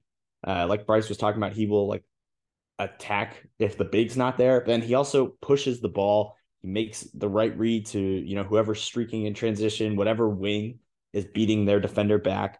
He can throw lob passes to those wings. His change of pace is great. He can throw a pass with mostly his right hand. I do worry about like the jump passing being like he does rely on that a lot, but a lot of that's when he's getting doubled and trapped by guys who are bigger than him, and he can still get the pass off by gathering himself, not getting too bothered. You're never going to bother Mike Miles. He is going to bother you. Yeah, I don't really have much to add, honestly. I don't want to, beat a dead horse and say the same exact things. The only thing I'll probably add, to both, just the offense in general is that, I think he obviously in transition, he's a blur, just insanely quick. Not only is the acceleration fast, but the top speed's ridiculous. And I think that also plays a part in the half court. And much like Sasser, I think Mike Miles is a better playmaker than Sasser in general, but I think much like Sasser, they use their speed ripping off the catch just to draw help immediately and can pass out of that. I think a lot of times it's just they're faster off the catch than the defenders are at keeping up with them. So when they draw the help, they leverage that and take advantage as passers. And I think that um, yeah, I mean, just to wrap the offense for me in general, I think that shooting is good because the gathering has really improved over the last 2 years too. I thought he has all really improved his footwork on the perimeter as a player who can, off the catch, set himself very quickly. So I think there's parallels with Sasser in terms of like what they do as off ball guys. Um, and but I think Mike Miles is just a better playmaker and more rim pressure. Yeah, I'll just say, like, I thought he was a surprisingly ambidextrous passer. He's very right-handed as a finisher, but he throws left-hand live dribble passes pretty consistently. I just think he's like a really good offensive prospect. He can play on and off the ball. He can run pick and roll. His pick and roll craft is pretty good. He managed to beat hard hedges a lot. He did play a ton against drop. Sadly, that's the truth with a lot of college guards, but when he did, like, I trust that the change of pace, the mid-range scoring, the playmaking vision is going to be there. He's not like an elite passer. Like, he doesn't see like he doesn't create like these crazy looks, but because of his rim pressure and decision making, like that combines to make him pretty solid. He can occasionally get sped up and kind of just like lose the ball and run into guys and stupid stuff like that. But again, like he's fairly young, but he's still pretty polished. Let's talk quickly about the defense. This can go quick. Guard defense, is kind of give or take. I just thought his on-ball defense was really good. I think he gets over screens really well. He's super strong. Actually, that's the thing I want to mention with his offense really fast too, is his functional strength is really impressive. I tweeted a clip of this where like Adam Flagler like reached way in. It wasn't called, hit him clearly on the left arm, but he kept his left hand dribble alive because he's just so strong that he can absorb that contact and keep moving. And that type of stuff is really valuable in ways like you don't always think, because it's sometimes easy to see basketball as like, oh, it's super spaced out and you're not always getting shoved up against guys. But when you look at the guards who have succeeded in recent years as kind of these role players, they're usually bigger and thicker. Guys like Fred VanVleet, Kyle Lowry, Gabe Vincent, they're strong. They can really handle contact and push guys out of the way and fight their way into the lane. Like Markelle Fultz is another example of like having functional strength is really important. And I think he absolutely has that. And he shows that off defensively at the point of attack, can shove guys out of the way. I'm not sure what the wingspan is. It doesn't look super long. I don't think he's like a great like switch guy. He has to play probably in a drop defense. But in a drop defense, I think he can be really, really good against other guards, ones or twos. And then he's also a solid nail defender. He has good length, good timing on steals. Coopstone, you guys have anything on the defense before we wrap him up? I actually really like the off-ball defense. I thought because of how quick he is from accelerating at a standstill position, if he sees like a guy that he needs to go over as a help defender, he'll be able to accelerate and get there super quickly. And he's so quick that he can shift momentum in his body weight and get back really quickly to recover. I think that allows him to go be a guy who can stay with his man, but also be really effective as a help guy and position himself in the right way. If he's strong, he's not as tiny as some of the guys we've talked about, but he's still, not going to be like a crazy help side rim protector or anything like maybe Craig Porter Jr. could be, but that's not really him. I just think he's really good at positioning himself because of how quick he can get to different spots on the court. Yeah. All right. Let's talk about where we have him. Mike Miles is another guy from this pod who I'm going to have in my first round. I think like I have him like above Keontae George. I have him in my late first, but he's bordering on that kind of mid first area. I just think like he's another guy who's a bet to be a starter.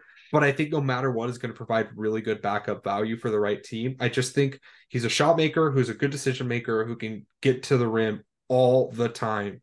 Those guys matter. Those guys are really, and I think he's just sort of a forgotten guy. Like I don't know why he hasn't got hyped this year. It feels really weird to me, but he's only going to be 21. Like he's not old. He's super athletic. Maybe it's just like he only technically had 4 dunks, so it doesn't pop the same way, but he's super athletic. He gets to the rim constantly. Like he is the type of guy who could potentially be a starter. He has the profile of someone who could really surprise and be like an all-star guard if things really click. Am I predicting that? Not necessarily, but the upside is there. And I also think the floor of someone who can just run a lot of pick and roll efficiently is very high. So I'm all in on Mike Miles. I'd have him in my first round.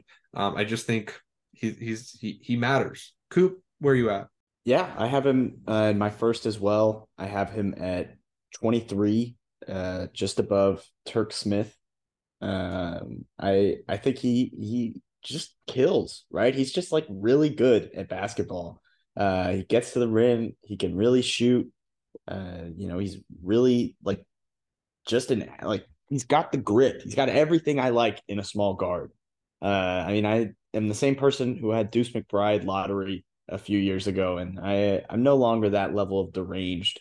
But I think Mike Miles is tough. He gets to the rim. He does valuable stuff that NBA teams need, and it's really easy to see him succeeding at the next level. You're absolutely wrong about Deuce not being a lotto prospect. Like I very much still think he's. I still buy him there, but that was a crazy pick. It was craziness at the time, but no, it's very like he should have been top 10. Anyways, I think Mike Miles, I have him 38 on my board right now. I'm not there with you guys at that sort of upside. I think he's a really solid backup bet. I think he could be maybe a low end starter, like a Trey Jones type level of impact guy. Not saying he's Trey Jones, but just that level of impact of a player, which is really solid. I think being able to, functionally direct your team and be that sort of guy that can get to the rim, like Bryce said, and maybe collapse defenses is important. I don't think I buy the shot quite as much. And I don't know if I really buy defense being, great. I think it's really good, but so yeah, I would take him in my high to mid second area. So that's where I'd have him.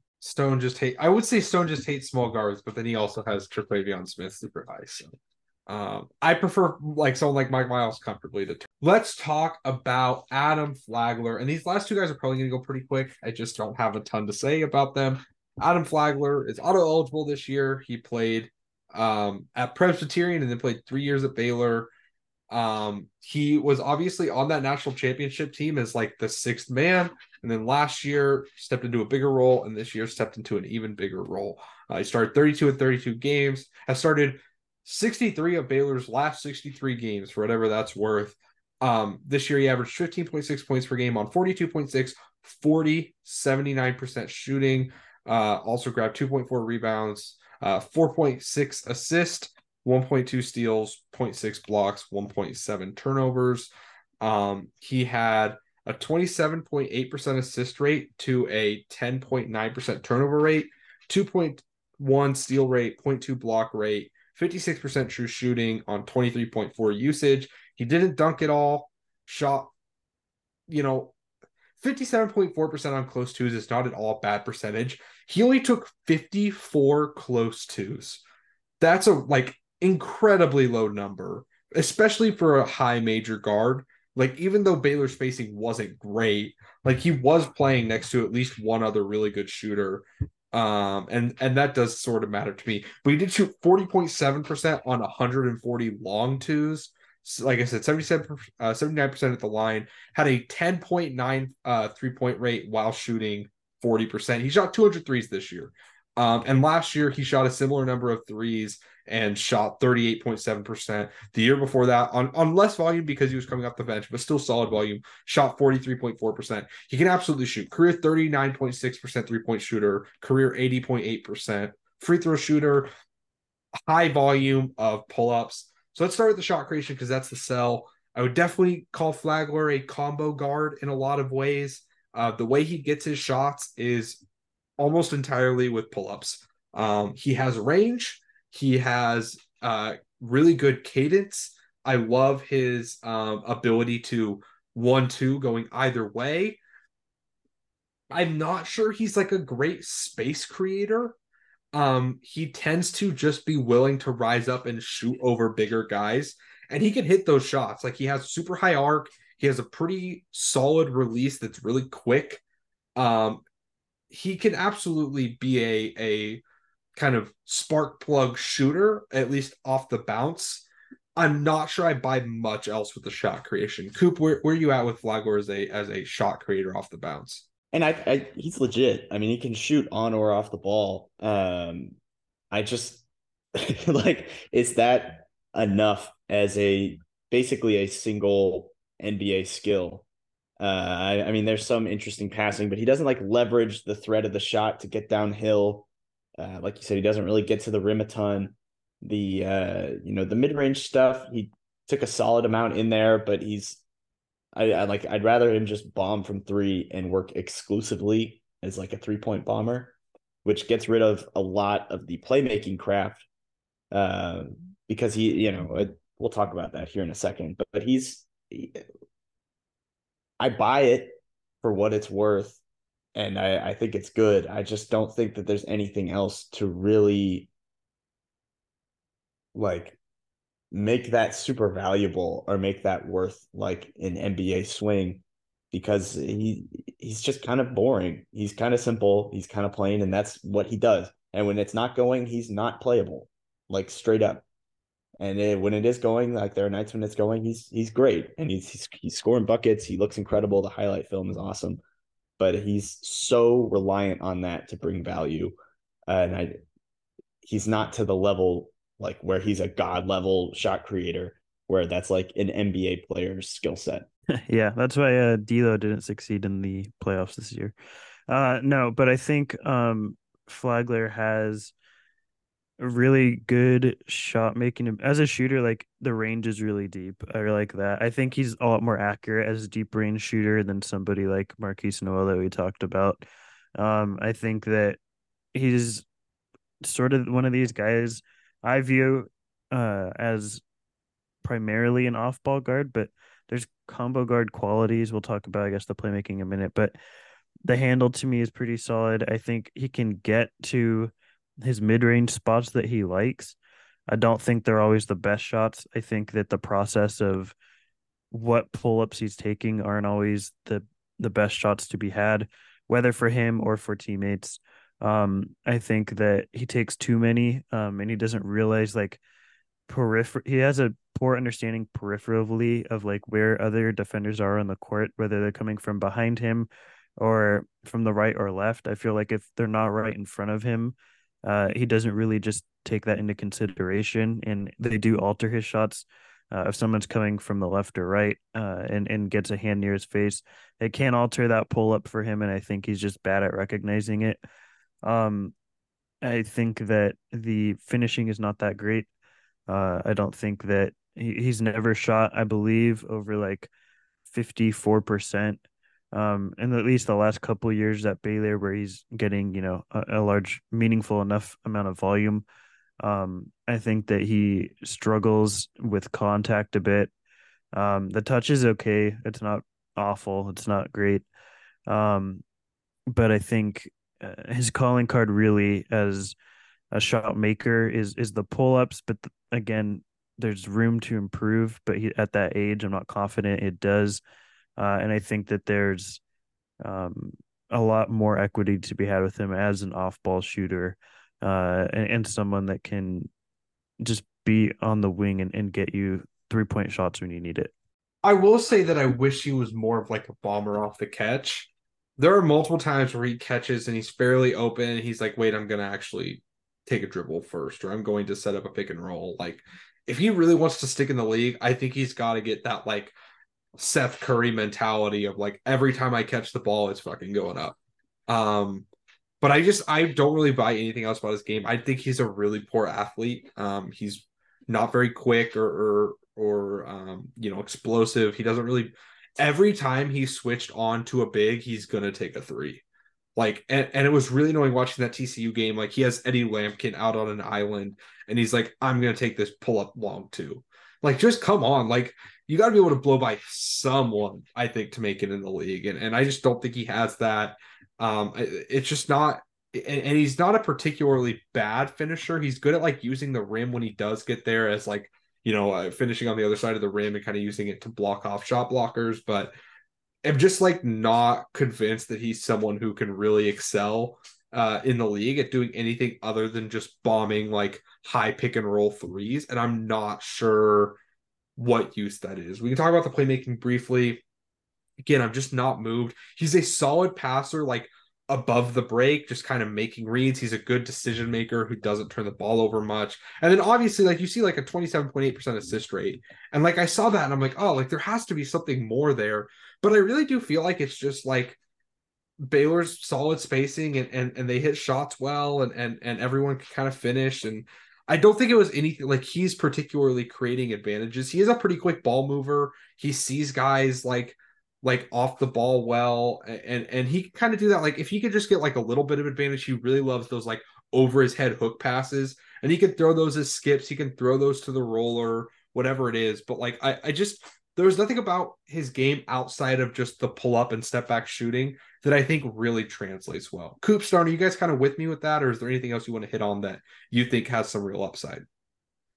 So I do think he's shifty, not to the degree of what obviously Mike Miles is. He's not that level of athlete, but and he doesn't have that level of acceleration. But I do think he's good at somewhat, to a lesser degree, keeping guys on their toes, where he is um doing a lot of start stop type things. And I think with his handle isn't great in terms of like creating, but he has like not he has somewhat of a bag, and I think can dribble close to the ground and keep it alive in a lot of areas. And I think with that start stop ability, uh, he leverages it well to um, make really cool passes out of his dribble. Like, I think he's one of the better guys that we've talked about that can like live dribble pass out of his dribble moves.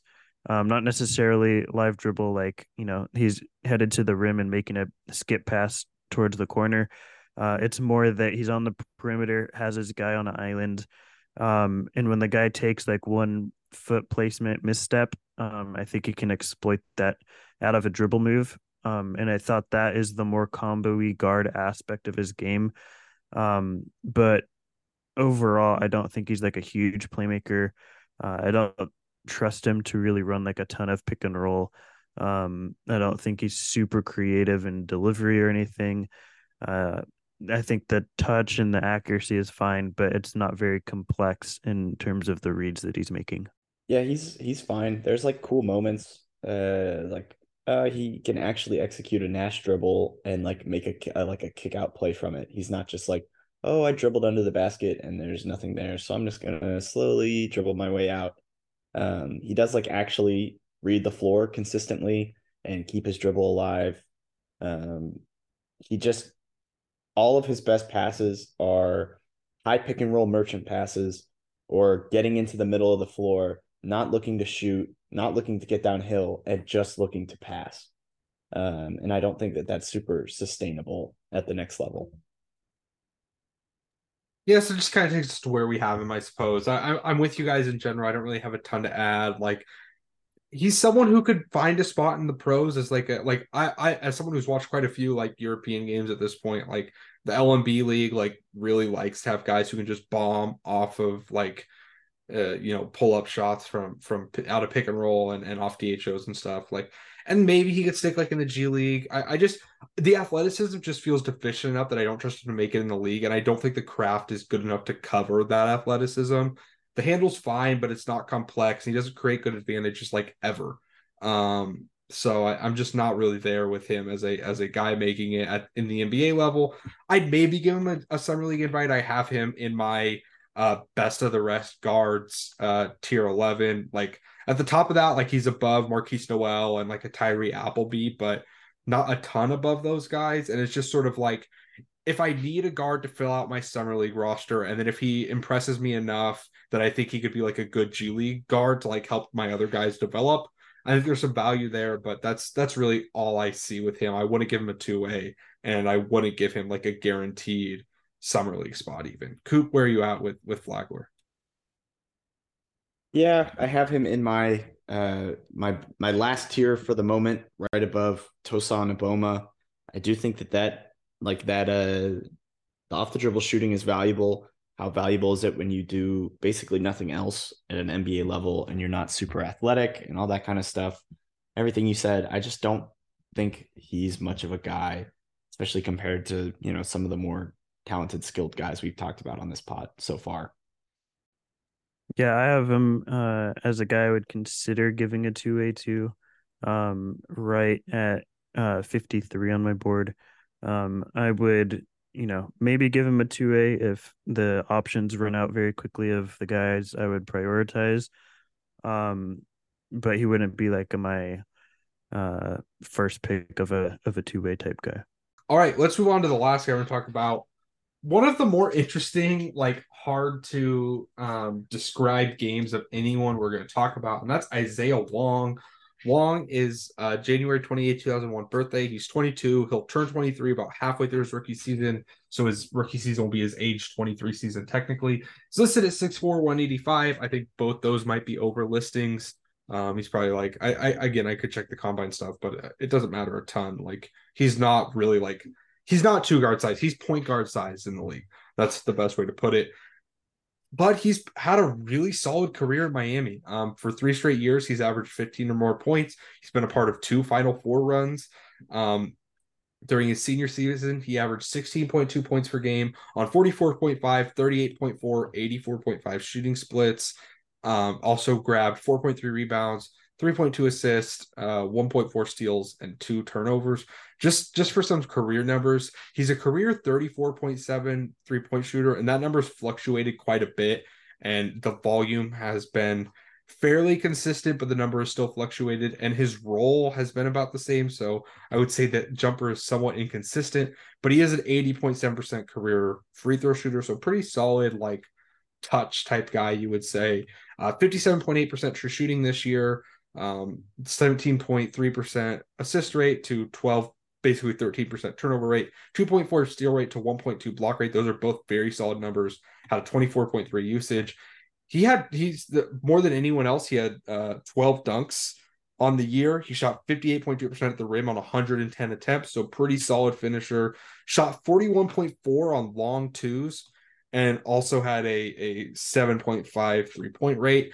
The place I want to start is with, I put this as his handle and slashing, because I think this is where Wong is at his best, but it's also where he's the most like weirdly sold. I think he gets talked about a lot as like an elite handler, and I don't think that's what he is. What he does have is absurdly elite body control and contortion ability. I actually think the handle in tight spaces leaves a lot to be desired. He will kind of get loose with it. He'll pick up his dribble in rough spots all the time. But what he's great at is mixing in these like kind of like Scoot-esque pickups where he's like slashing towards the rim and he's picking up way early, and then just contorting his body through tight spaces once he's killed his dribble, and still manufacturing finishing angles, whether they be reverses or like weird touch shots or, up off 1, off 2, however you want to say it. He's also pretty good at playing once he's killed a dribble. Like he will like pivot and use the triple threat even without the idea of a dribble. Use that kind of form and find a shot somewhere. Is that great offense? No, but he's a really funky slasher. Coop, how'd you feel about his like handle and slashing ability? I mean, I agree with you. He's got a lot of craft, especially as like a finisher. And once he like gets to the rim, I think that the number feels kind of low for like the quality of attempts that he manufactures. Um, he is like at his best attacking a tilted defense when the handle doesn't have to be super complex and he can just head downhill as fast as possible, play with a little funky pickup, play with the footwork. Um, when he doesn't have to actually dribble the ball. Because, like you said, I don't think that the handle is like super complex, super great at getting him where he wants to go. But when he has like a clear path, a clear straight, this is what I'm going to do. I think he's really crafty. He's got some great finishing. I buy the touch. I think he's gonna like shoot it at a good enough rate to at least get some closeouts at the next level. And he is the biggest of all the guys that we've talked about here, right? So you can kind of imagine him. He's kind of skinny. He's not as muscular as some of the other guys we've talked about, but you can see him getting respected more as like a small wing at the next level than the rest of the guys. Yeah, I think the craziest thing is like his shin angles. Like I think he gets some absolutely wild shin angles attacking the rim and on drives where he's able to um just get around guys quicker because he can get down so close to the floor with his legs. Um I think that he is he has issues as a finisher just because he's too small sometimes. He's too slight of frame, but also he's like pretty good at finishing around contact. I think that he uh can he there's some times where he can like handle a bit and the handle's not great and he can do it for a while before he gets anywhere. It's just like he's dribbling, trying to find a hole that he can attack, and it's not there. So he ends up having to pass it.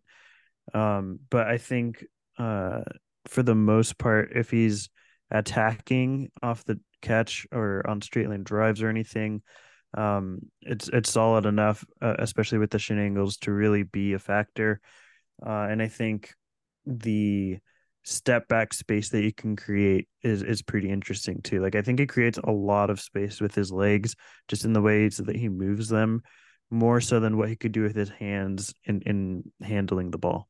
Yeah, I will say, like, I think it's manipulative and funky, and it's at its best in isolation, right? Like, or what he loves to do is when he runs pick and roll, like, try and engage the big just enough that there has to be a switch, and then he can cook the big in a switch. And I do like that he's able to cook that big. Like, he's not like super explosive, I wouldn't say, but he is fast, and the handle is manipulative enough, and it's like super loopy, and he's not super experimental with it, but he's also not like rigid.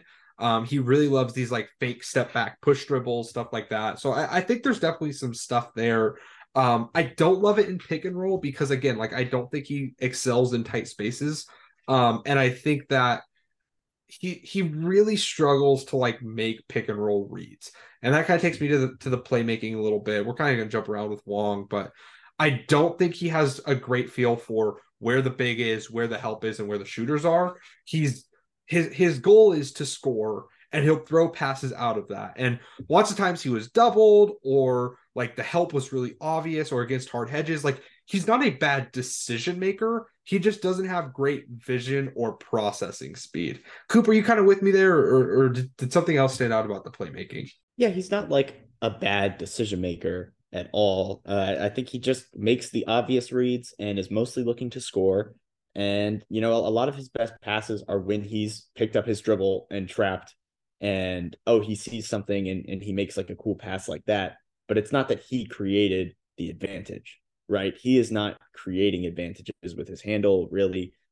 He is trying to get down. He's trying to create advantages to score. And if somebody else like Wuga or whoever or Omier wants to cut it, or Miller wants to get to the rim, okay, then you can, and I'm doubled, you can have the ball. But he is trying to score and he's going to just pick up his dribble a lot and get trapped and make cool passes like that. But I don't think that that's super sustainable as like plus playmaking at the next level. Yeah, I so I think what you said was pretty in line with my thoughts of um he's not much of a on ball playmaker for others. He's making the most simplistic of reads a lot of the times when he's driving or anything like that, or as at the top of the key. Um, when he you said like when he has the ball and he's stopped, he can make more of those reads. I think that's really predominant when he's off the ball and he doesn't have the ball in his hands. And then if he gets a pass, he's a really good connective passer and really quick. And once he has time, if he's like on the wing and watching things develop, and then the pass gets to him, he immediately sees like um a really good spot that it's maybe not the most simplistic pass to make, but he saw ahead of time because he can process when he's not on the ball. I think that's the big thing that I ended up figuring or coming down on with Wong is that he's much better as a passer when he has time to see what's happening rather than reactive passing on the ball or setting people up because that's just not really who he is on the ball. He's just a scorer mostly. But when he's off the ball, I feel like the passing is really solid. I think that he sees a lot of things when he sit there and see them and watch them develop. And I think he's really good at taking advantage of that. Yeah, I think he's definitely like going to be at his best, like attacking out the catch in the league, kind of playing as like that secondary scorer, which whether or not he does that at a starting level is tough for me to say. Let's talk about the shot a little bit, the shot making. He's definitely more of a shot maker than a shooter. The mechanics on his jumper are really weird. He leans like way forward and his body sits at like this like almost 45-degree angle as he leans forward to like shoot it like at his face. It's really weird. It kind of reminds me of like Steph Curry at his most extreme, pulling from like 40 feet. Like Isaiah Wong does that on every shot. Just puts his whole, it feels like he's putting his whole body into it. The release is fairly quick, I would say, but he's not really hunting shots off the catch. He wants to take a couple dribbles and create space. He is a good, tough shot maker. Like he has just a knack for hitting shots over contest and creating enough space to get his jumper off. Again, like his numbers on long twos, 41.4 or yeah, 41.4% on long twos is really good. And that's on 162 attempts this year. It's a really solid, like, place to build from. I just don't know if any of it translates to like starting. I like as we talk about his offensive game, I just don't really see that. But also, like, I don't think he's a particularly effective, like, on ball scorer, even for bench units. So I feel like I'm then discussing like the secondary bench scorer. So I don't know. Coop, Stone, do you guys have any other thoughts on the offense? And if not, do you want to kind of move to the defense and let me know if you think that could maybe get him to start at level? I think the offense just really quickly is the shooting. I don't mind off the catch. I think it's inconsistent in terms of accuracy, obviously, but I think he can be okay. And I think he's just better with the ball in his hands as a scorer. Like I think when he can get to a spot in the mid range, he loves like doing that crazy uh extension to freeze his leg extension to freeze his player, then get back for a mid range shot. Like I think he's just most comfortable when he's in his own rhythm as a shooter and instead of off the catch. Uh, but I agree with you that I don't really think that's his role in the NBA. I don't think he's going to get that kind of usage. So I'm interested to see how it parlays to what he can do off ball. Um, and then I guess just jumping defensively real quick, I thought it was really bad. I think he's oftentimes way too small when he's defending drives, especially like guys take him off the dribble, and even if he stays with them all the way to the rim, they just finish right through him. He's just not strong enough to really make much of a difference. He could be okay on the perimeter for spurts, but I think as soon as guys start taking him towards the rim, it's pretty much over for him.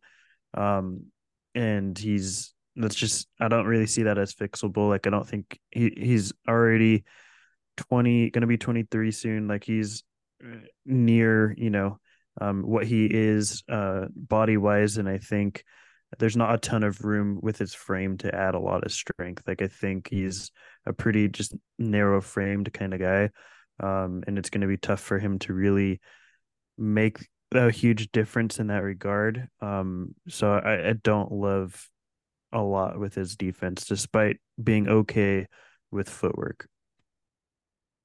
I think he's all right off the ball. I think he like executes like the schemes that Larinaga wants to run. He was really good at in the Indiana game, knowing like, oh, this guy has the ball, so I can attack like on the dig from this angle. And like every single time Jalen Hood Schifino touched the ball, he dug hard and would like strip him or bother him or force him to pick up the ball. But then Trace Jackson Davis, he basically never dug on him and only ever like dug from behind where his like vision wasn't. And on the other bigs, he was really good at knowing when to dig, when not to dig.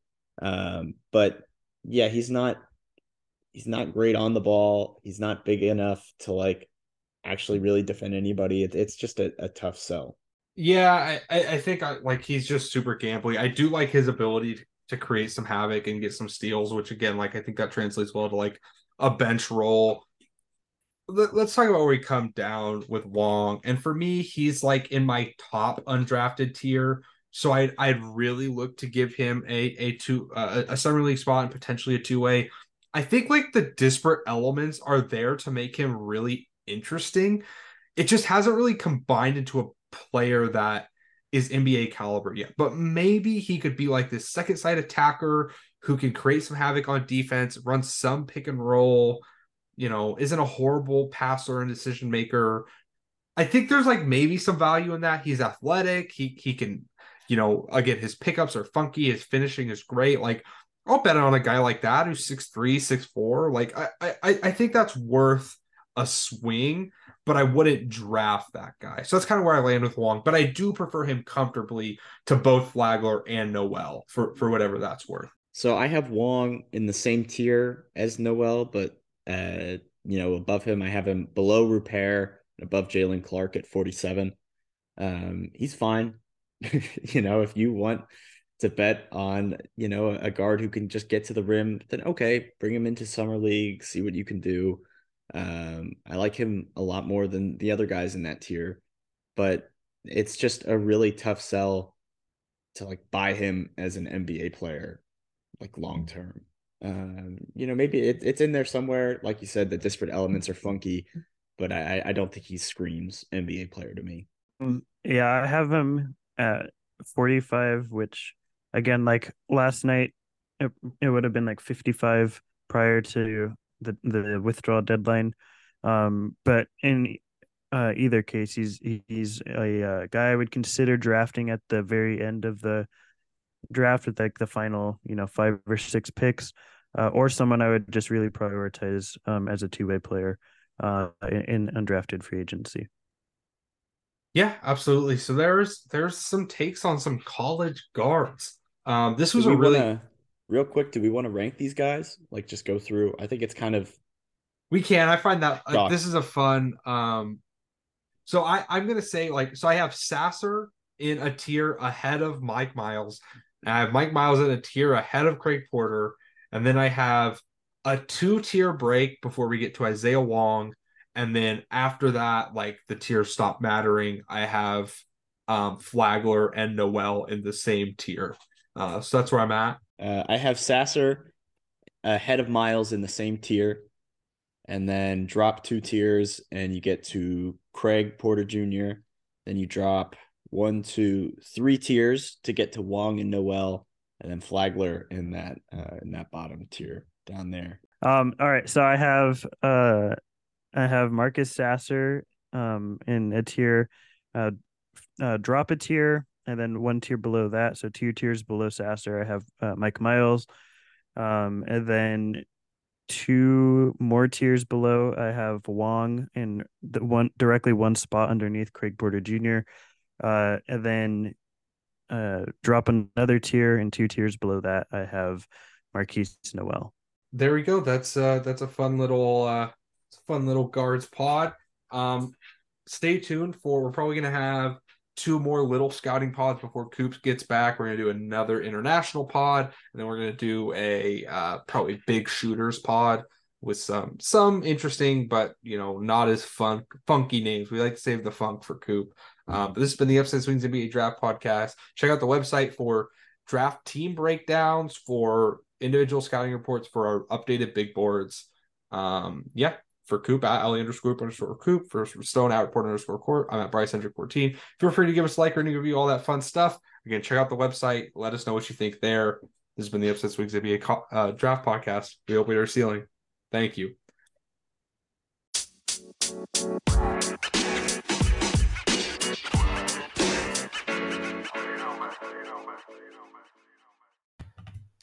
We'd once again like to thank the people at globalshopsolutions.com. Simplify your manufacturing and schedule a demo today at globalshopsolutions.com. Thanks again for sponsoring the podcast. Thanks again for listening. We hope we hit our ceiling. Thank you.